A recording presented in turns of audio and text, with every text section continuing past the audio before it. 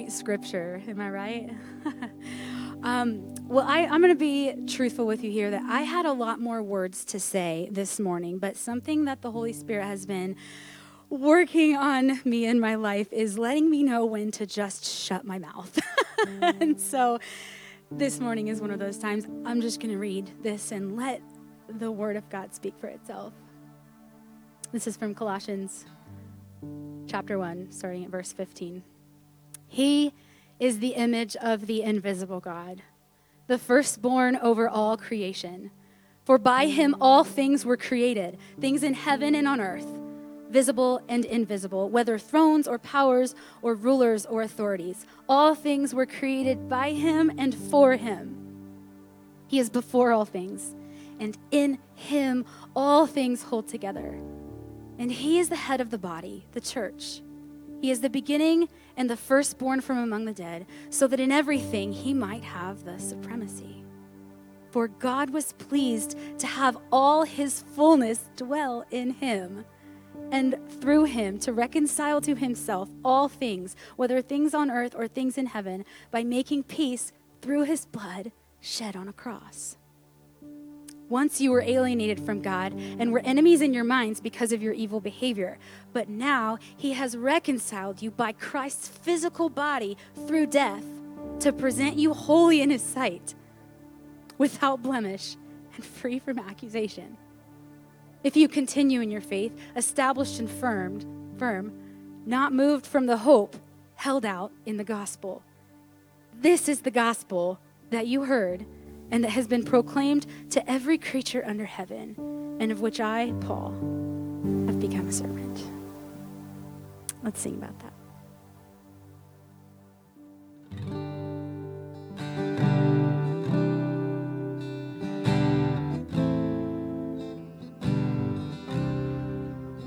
I hear the Savior say, my strength indeed is small. Child of weakness, watch and pray. Find in me thine all in all. Jesus paid it all. Oh, to him I owe. Sin had left a crimson stain, but he washed it white as snow.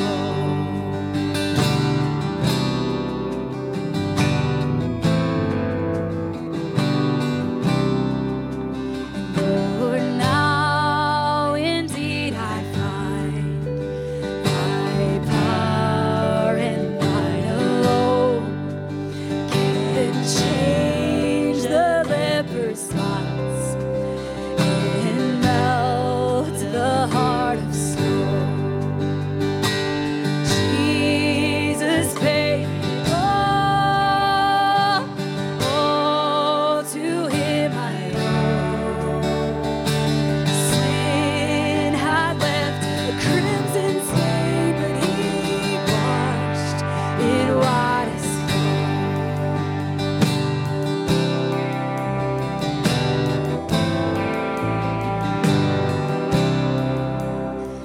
And when before the throne I stand in him complete, I'll lay my trophies down, all down at Jesus' feet. Jesus paid it all, so all to him I owe. Sin had left a crimson stain, but he washed it white as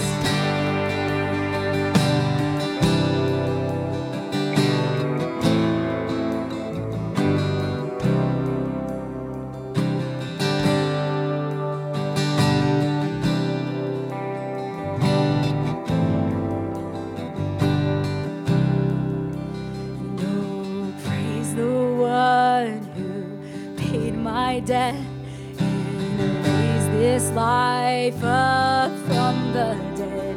Oh, praise the dead. Raise this life up from the dead. Oh, praise the one who paid my debt and raised this life up from the dead. Oh, praise the one who paid my debt and raised this life up from the dead.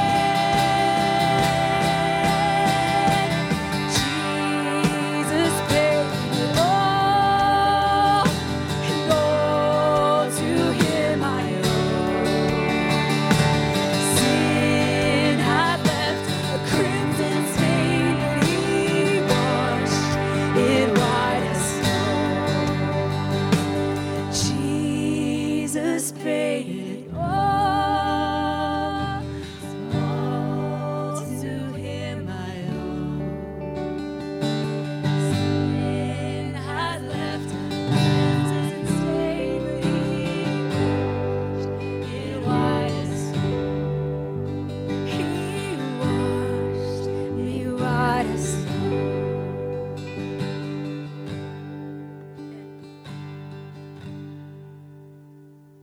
Lord, I come and I confess, bowing here, I find my rest.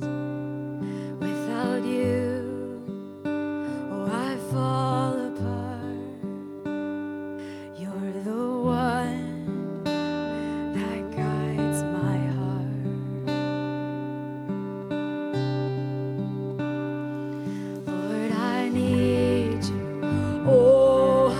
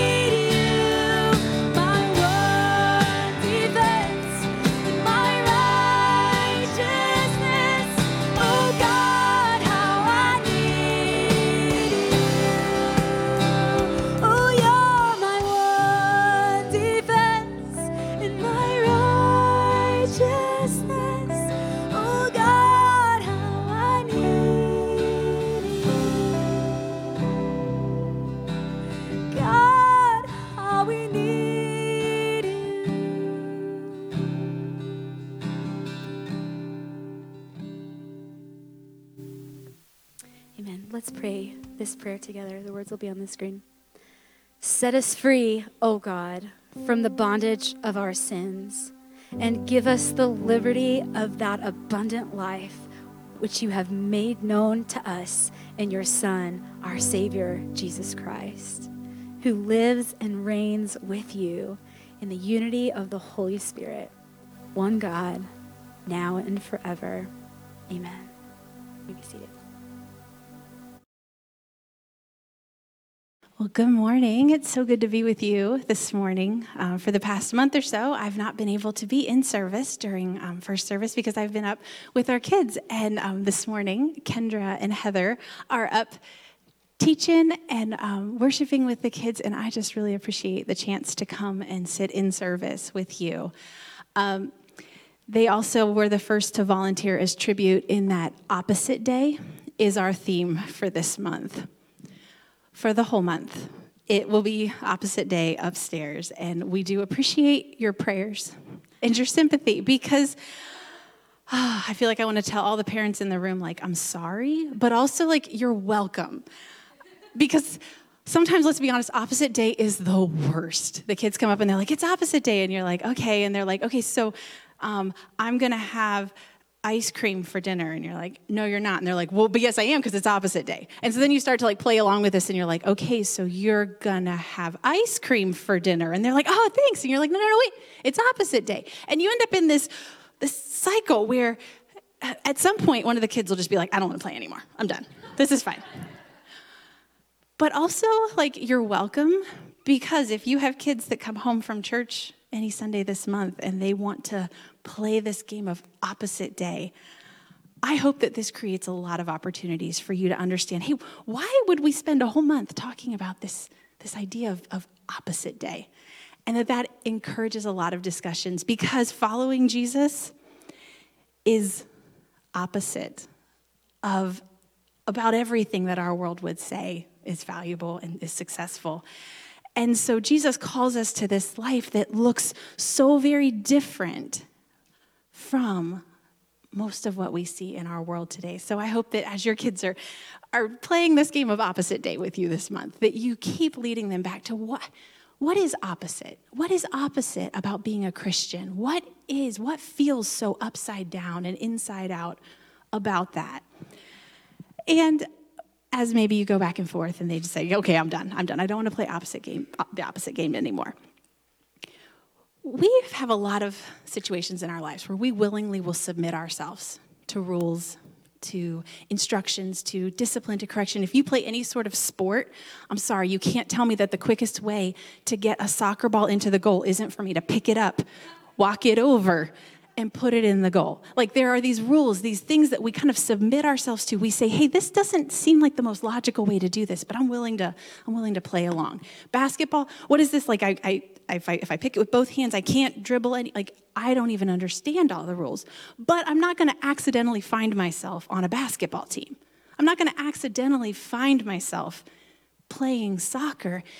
Doing those things come with the choices and the willingness to say, hey, I want to learn how to do this. Teach me how to be good at this. I want to learn from people who are really good.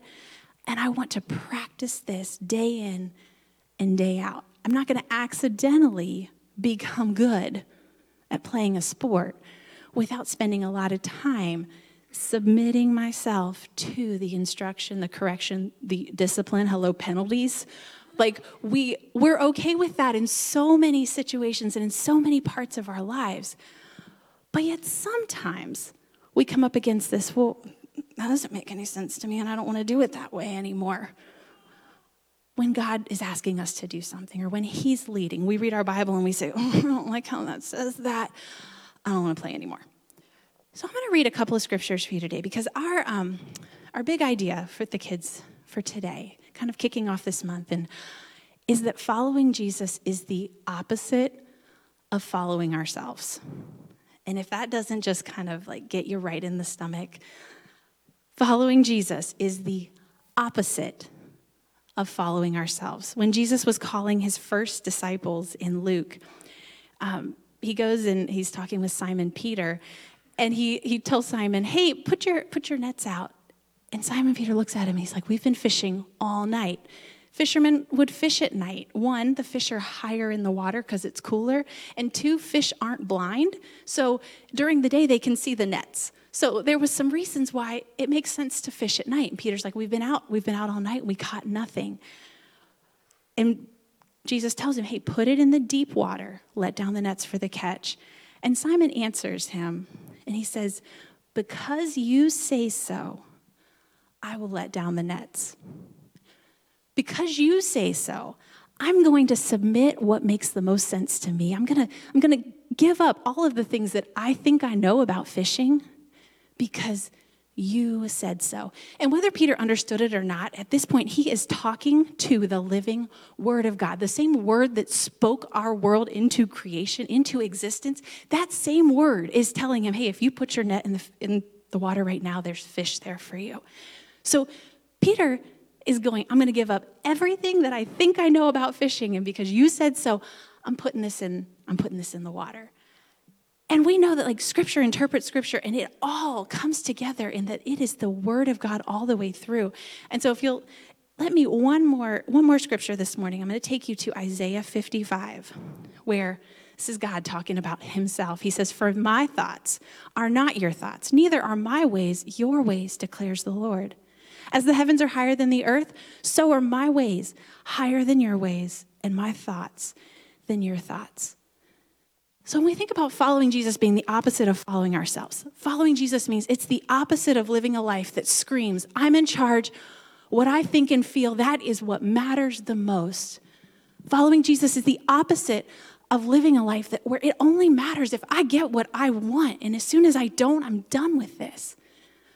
Following Jesus is submitting every day, every moment that there is a God who is able to understand and comprehend and know things that even at my smartest of moments, I can't even begin to scratch the surface of. So as Jesus calls us, and he calls us, it's a choice. You're not going to accidentally find that you're following Jesus. He lays it out there pretty quick. Joshua's telling the people, choose this day. Who are you going to serve? We won't accidentally find ourselves being disciples. But when we are willing to give up the idolatry of following ourselves, the idolatry of setting ourselves up as the ultimate and submitting to him, he says, blessed are you because you'll inherit the earth. When you hunger and search for righteousness, not for fame, not for glory, hunger and search for righteousness. And I apologize a little if I'm getting a little fiery, but like I've got kids, and there are so many lies that are coming from my kids. My kids hear time after time, follow your heart, do what feels right. And I am really concerned for my children. I want them to have the self-consciousness to know that my heart is only worth following if I have submitted my heart to following Jesus. So we talked a couple times in our songs about like, teach my heart like to follow you. So if I'm going to follow my heart, I better know for certain that my heart is submitted. So in the fun of opposite day, Pastor Paul is now not going to come and teach some more. Just kidding. Tricked you, Mara. It's me. I am the opposite of Paul, the exact opposite. He's old, I'm young. He's more fit than me. Oh, man. I wish I was Paul because he's on vacation, right? And then, I'm just kidding. I'm glad I'm here. Hey, can we, I don't know how to preach with this thing, so bear with me. If I knock something over, somebody come help me, all right? All right. I want to start out, we're going to start out a little bit different. Maybe how I would start one of my youth lessons. Is that okay? So we're going to start by playing a little bit of a game. We're going to play Name That Tune, all right? You guys remember that TV, that game show a long time ago? We're going to play Name That Tune. So DJ Jesse in the back has some tunes that he's going to play. He's going to play them, and I just shout it out, all right? If you know artist, if you know song name, whatever, just shout it out, all right? I think we're gonna do okay here. Jesse, go ahead. What's that? Nope, not Watermelon Crawl. Every Friday night there's a steady Down on the Farm. Yes, Dave, I didn't know that you were an old country fan. I love it. Down on the Farm by Tim McGraw. Okay, that's great. Man, I thought we would have had more country fans in here than the... Come on, guys. Clint, you knew that, didn't you? You just didn't say it? Clint? Come on, I know you knew that. Yeah, that's right. All right, here we go. Next one.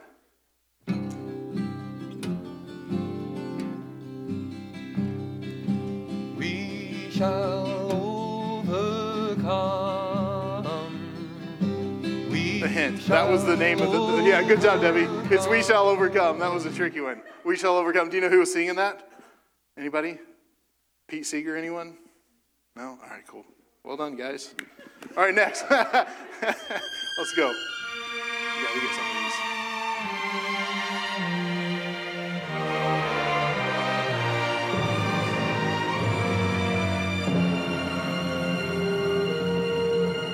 I was born by the river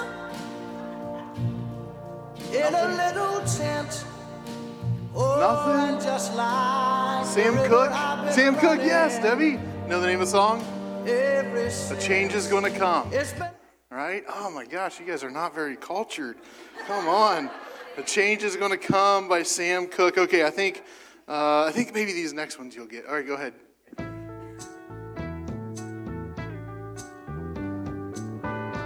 That's a good guess. It's not that one.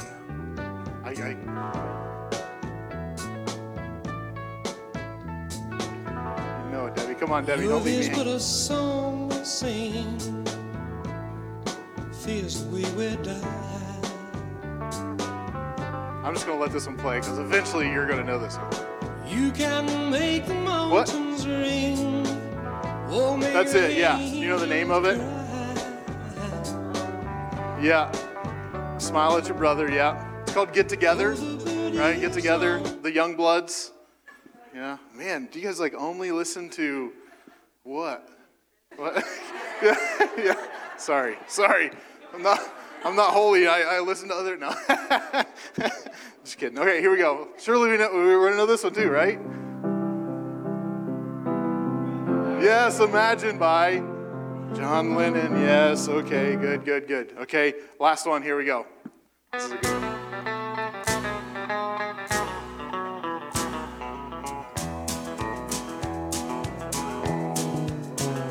I hear people talking bad about the way we have to live. What is it? In this country. Nope. It's the right guy. Merle Haggard. Other song. It's kind of like Okie, same theme as Okie from Muskogee. And I don't mind them switching sides and standing up for things they believe in.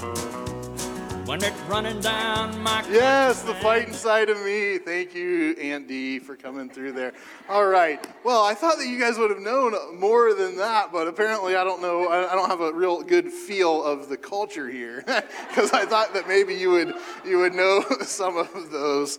But these songs, all these songs that I chose, believe it or not, they have something in common, and these songs have kind of become what I would maybe call anthem songs. Songs that united a group of people and kind of gave them an identity. Right? It kind of became an anthem cry, a rallying cry for a group of people in a particular movement. Now, Down on the Farm wasn't necessarily a people group. That was just me. I grew up going to my great-grandparents' farm all the time, and then all of my high school friends were farmers, and so we just hung out on the farm all the time. So that was kind of my anthem song there. It wasn't really a movement. It was just me. But then we moved on and we listened to We Shall Overcome. The words, we shall overcome someday. Oh, deep in my heart, I do believe we shall overcome. This evolved from an early 1900s hymn and kind of became a rallying cry or an anthem for the entire civil rights movement. Likewise, and a change is going to come, Sam Cooke laments that I go to the movie and I go downtown. Somebody keep telling me, don't hang around. But then he goes on to declare a hope-filled, it's been a long time coming, but I know a change going to come. Once again, this anthem became a rallying cry that gave identity to an entire movement. And then came songs that united the hippie and anti-war movement. Lyrics like Young Bloods, come on people now, smile on your brother. Everybody get together, try to love one another right now. And John Lennon's, you may say I'm a dreamer, but I'm not the only one. I hope someday you'll join us and the world will be as one. Imagine no possessions, I wonder if you can. No need for greed or hunger, a brotherhood of man. These poems gave identity to an entire movement based on love and peace and anti-war. And then you had those on the opposite side of that movement, creating their own kind of movement and rallying cry and anthems. People like Merle Haggard, who wrote Okie from Muskogee as a kind of a go against the grain of the anti-war movement. And then songs like, if you don't love it, leave it. Let this song that I'm singing be a warning. When you're running down our country, man, you're walking on the fighting side of me. These songs are all poetry that became an anthem for a group of people, a rallying cry. At their core, these songs gave people an identity. And that's the beauty of poetry, right? It transcends the word and it gives identity. It reminds you of who you are. And throughout the Gospels, we see Jesus giving us words that have become an anthem for us. Words that give us an identity. Jesus was intentionally creating a movement, and he gave the gift of words to unite people around this particular movement. And so for the past several weeks, we've been working through this series called Identity Crisis. And we've been focusing on Jesus' Sermon on the Mount and how we can find our true identity as followers in Christ in the words that Jesus gave us. And so this morning I want to zero in on one particular section of this. A poem, if you will, that I believe Jesus gave to his disciples and in turn gives to us to help shape us, to remind us of our identity, to give his people an anthem that would help create this movement and this kingdom. So let's dive in. It's right smack dab in the middle of the Sermon on the Mount that Jesus gives this anthem. He's just finished teaching the disciples how not to pray. He's reminded them that they are not a people centered on self-glorification. And so he said, when you pray, don't do things that draw attention to yourself. Don't go out on the streets and pray these big, fancy prayers using fancy words. You need not pray with these fancy words. You need not do these Broadway-worthy recitations in your prayer. He teaches them how not to pray, and then he teaches them how to pray. It's found in Matthew chapter 6, verse 9 through 13. It says this, "This then is how you should pray. Our Father in heaven, hallowed be your name. Your kingdom come, your will be done, on earth as it is in heaven. Give us today our daily bread, and forgive us our debts, as we also have forgiven our debtors. And lead us not into temptation, but deliver us from the evil one." And what I love about this teaching is that I don't think that these are some just random words that Jesus thought up on the spot in order to teach his disciples how to pray. I think what Jesus is doing is he's giving his disciples the prayer, the model of prayer that he himself uses. You know those times in Scripture where it says that he removed himself from the crowd to connect with his Father, to pray to his Father. I think this is the prayer, or at least the model of prayer that he uses in those times. And he shares this gift with his disciples. This was a prayer that Jesus used that centered his identity. And he shared it as a reminder to the disciples of their identity. And we get the privilege of receiving that gift as well as a prayer, as a poem that gives us our identity, that reminds us of who we are. And what I love is that as you take a close look at this prayer that Jesus gives, it truly sums up the entire gospel. In fact, there are other parts of the gospel where Jesus seems to sum up the gospel this way. Love God and love others. Right, Dave? Love God, love others. Dave always says that. Love God, love others. Jesus seems to sum up the gospel in that way. Love God, love others. In this prayer, the Lord's Prayer seems to follow that same model. It starts with a focus on God and worshiping God and recognizing God for who He is, and then it moves on to a focus of us, or others, if you will. Jesus gives this gift of a poem or prayer that allows His disciples to find and remember their identity, to give them a place within His movement and His kingdom. And this prayer models the same thing that Jesus teaches throughout His entire ministry. Love God, love others. So let's quickly just break these words down in the Lord's Prayer. He starts off by saying, "Our Father in heaven." Now notice when Jesus says this, it's not "my Father." He doesn't say "my Father," because this isn't just Jesus' prayer, but it's our prayer that Jesus invites us to. Our Father becomes this reminder and declaration of our identity, that we are children of God. It's one thing for Jesus to pray this prayer, right? It's one thing for Jesus to say "Our Father," because of course Jesus is the Son of God. It's another thing for us to say that prayer. When Jesus says "Our Father," it's an invitation for all of us to find our identity in being beloved children of God. And then he goes on to say, "Hallowed be your name." And you're like, that's a weird word, right? Hallowed, nobody uses that, right? Except for Halloween, right? Halloween be your name. That's weird. I don't know why I said that. It wasn't in my notes. Hallowed be your name. Hallowed be your name. What does that mean? This is a declaration of who God is. It's a declaration, it's a reminder for us to declare who God is, to declare that God is set apart, that God is not like us, that God is holy, that God is distinct, that God is to be revered. In the midst of this movement, it reminds us of who God is. But it also reminds us to recognize those times and those areas in our lives where we have failed to acknowledge God as those things. And it helps us recenter our lives on those truths. Hallowed be your name, assigning reverence and holiness and distinctness to God and reminding us of that truth.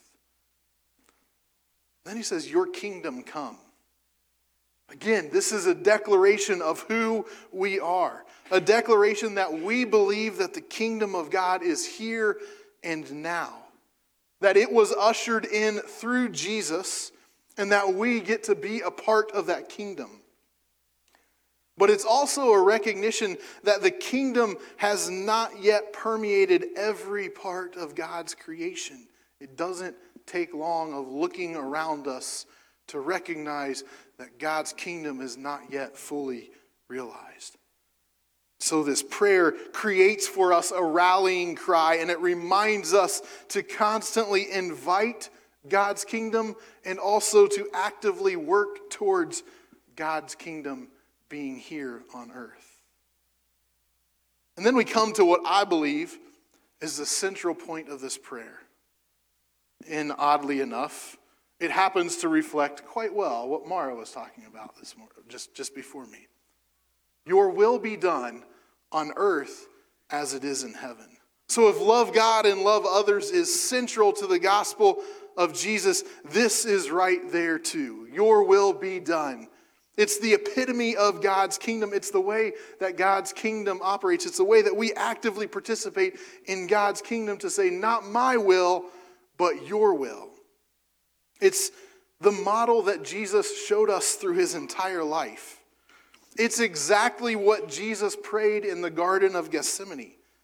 Not my will, but your will be done.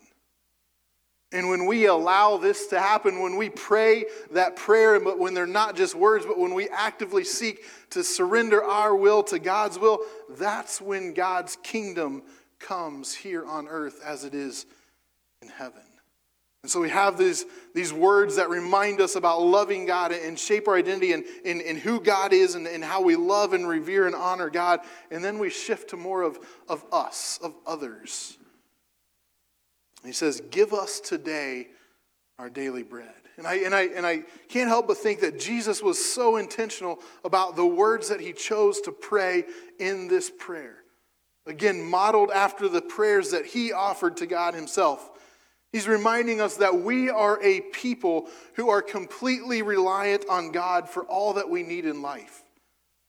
And no doubt that this idea and these words that Jesus prayed, give us today our daily bread, no doubt that those words would have reminded people of the memories and the stories that they heard of the Israelites who were wandering, and every day manna came from heaven, and it was just enough for that day. They relied on God for that day's food. This prayer for daily bread, it keeps us focused. Because it's not a prayer for abundance. It's not a prayer for a stockpile of food. It's a prayer for today's bread, and so it keeps us focused. It keeps us from falling into a hoarding mindset and an attitude of never being content. But what I love about these words is that it also has implications for the world, the way that we interact with our world. When we seek and ask for daily bread for us, it's not just me. It's for all people. And I love that our church has kind of surrounded like ministries that are exactly this, right? The single moms, single parent meal ministry, and the Blessings in a Backpack, where we have identified that there are people in our world who struggle with this idea of their daily bread. And so what it looks like to be in the kingdom of God is for us to make sure that other people have what they need, right? And so we do things like Blessings in a Backpack and the single parent meal ministry to make sure that everyone has this daily bread. And then Jesus goes and does something that no one really likes, right? He reminds us about forgiveness. He says, forgive us our debts as we also have forgiven our debtors. And that's not always an easy thing. But once again, this is a prayer that reminds us of who we are. It reminds us of our identity. So Jesus reminds us that we are people of forgiveness. This is what Jesus showed us on the cross. He entered into a system of tit for tat, a system of getting even, and a system of an eye for an eye and revenge. A system that creates a vicious cycle and never ends. And he broke the system by going to the cross. By offering forgiveness rather than self-defense and revenge. He enacted a kingdom that is centered on forgiveness. And in this prayer of identity, Jesus reminds us that we are not only a people who are forgiven, but also a people who forgive. This life of forgiveness is another way that the kingdom, that God's will is done here on earth as it is in heaven. Then he wraps up with this interesting phrase. Lead us not into temptation, but deliver us from the evil one. So Jesus invites us to seek and to ask God to steer us clear of temptation.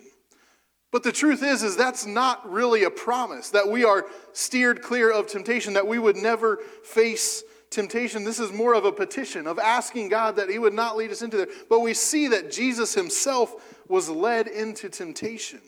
So I think the key point here is the next phrase of that.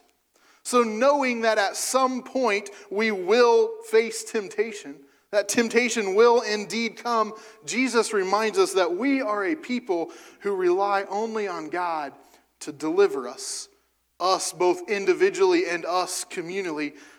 God delivers us from evil. God is the only one who can deliver us from evil. And so Jesus gives this prayer that helps shape an identity, that helps remind a people of who they are. And so I hope that you begin to see the significance of this prayer, this poem of identity that Jesus gives his followers. It's obviously a significant prayer, right? Given the fact that this prayer has been passed down from generation to generation, it's been recited in countless numbers of church services, but I don't think that Jesus just wanted this to be a set of words that we memorized and we recite once a week. I truly believe that Jesus was giving us, reminding us of who we are. He was giving us an identity, and he was reminding us of that identity. He was giving us an anthem or a rallying cry to surround ourselves, to center ourselves on this kingdom. This prayer sums up who we are as followers of Christ. It's almost like a creed. It reminds me, in my house, we have a little anthem, if you will. We say, and we remind our kids this, we say we're Huffs, right? So we're Huffs, and because we're Huffs, it means we're kind, and we're encouraging, and we choose love whether it's hard or easy. And that's become our kind of rallying cry as Huffs. And so before I drop the kids off at school in the morning, I remind them of that. And we say different things in different ways to remind them of what it means to be a Huff. That we're kind and we're encouraging and we choose love. It's this rallying cry. It reminds them of who they are. This prayer, the Lord's Prayer, is a reminder of who we are. It's a reminder that we are children of God. That God is holy and to be revered. That we are a part of a kingdom, a movement that was initiated by Jesus. And that central to our lives in this kingdom is this phrase, not my will, your will. That we are totally reliant on God for all that we need. And that we operate in a system of forgiveness.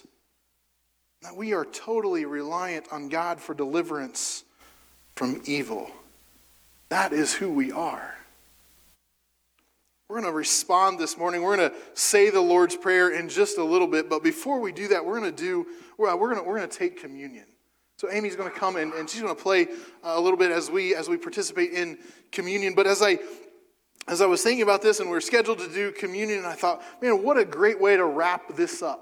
Because I believe that what we are saying and what we are participating in, and when we take communion, perfectly parallels what we see in the Lord's Prayer. As Jesus gives us an identity in the Lord's Prayer, when we participate in communion as the body of Christ, we are saying yes to that way of life. Like we are saying that we are actively participating in this identity, in this anthem, in this kingdom, in this movement that Jesus has set up. When we participate in communion, when we eat the bread and drink the juice, we are saying yes to that way of life.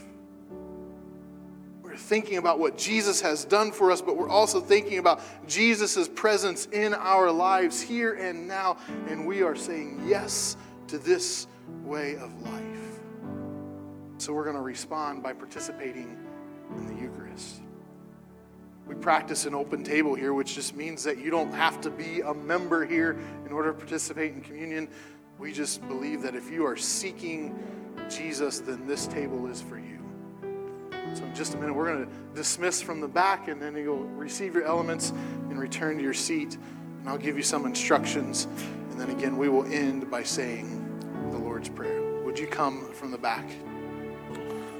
All right, I'm going to switch the order here. I pulled up the 1 Corinthians scripture to read like we typically do for communion, but then I thought, let's recite the Lord's Prayer together first, and then we'll take the elements as a reminder again that we are choosing to participate in this way of life that we are going to recite together. So I think it should be on the screen there if you will recite this with me. Our Father in heaven, hallowed be your name.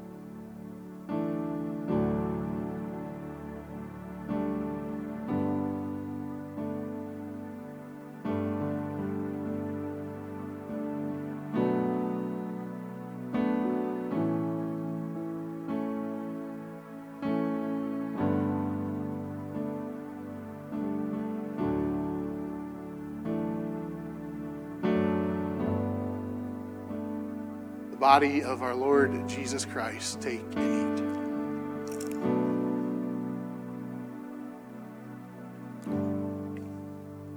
Blood shed for us to enact this system of forgiveness. Take and drink.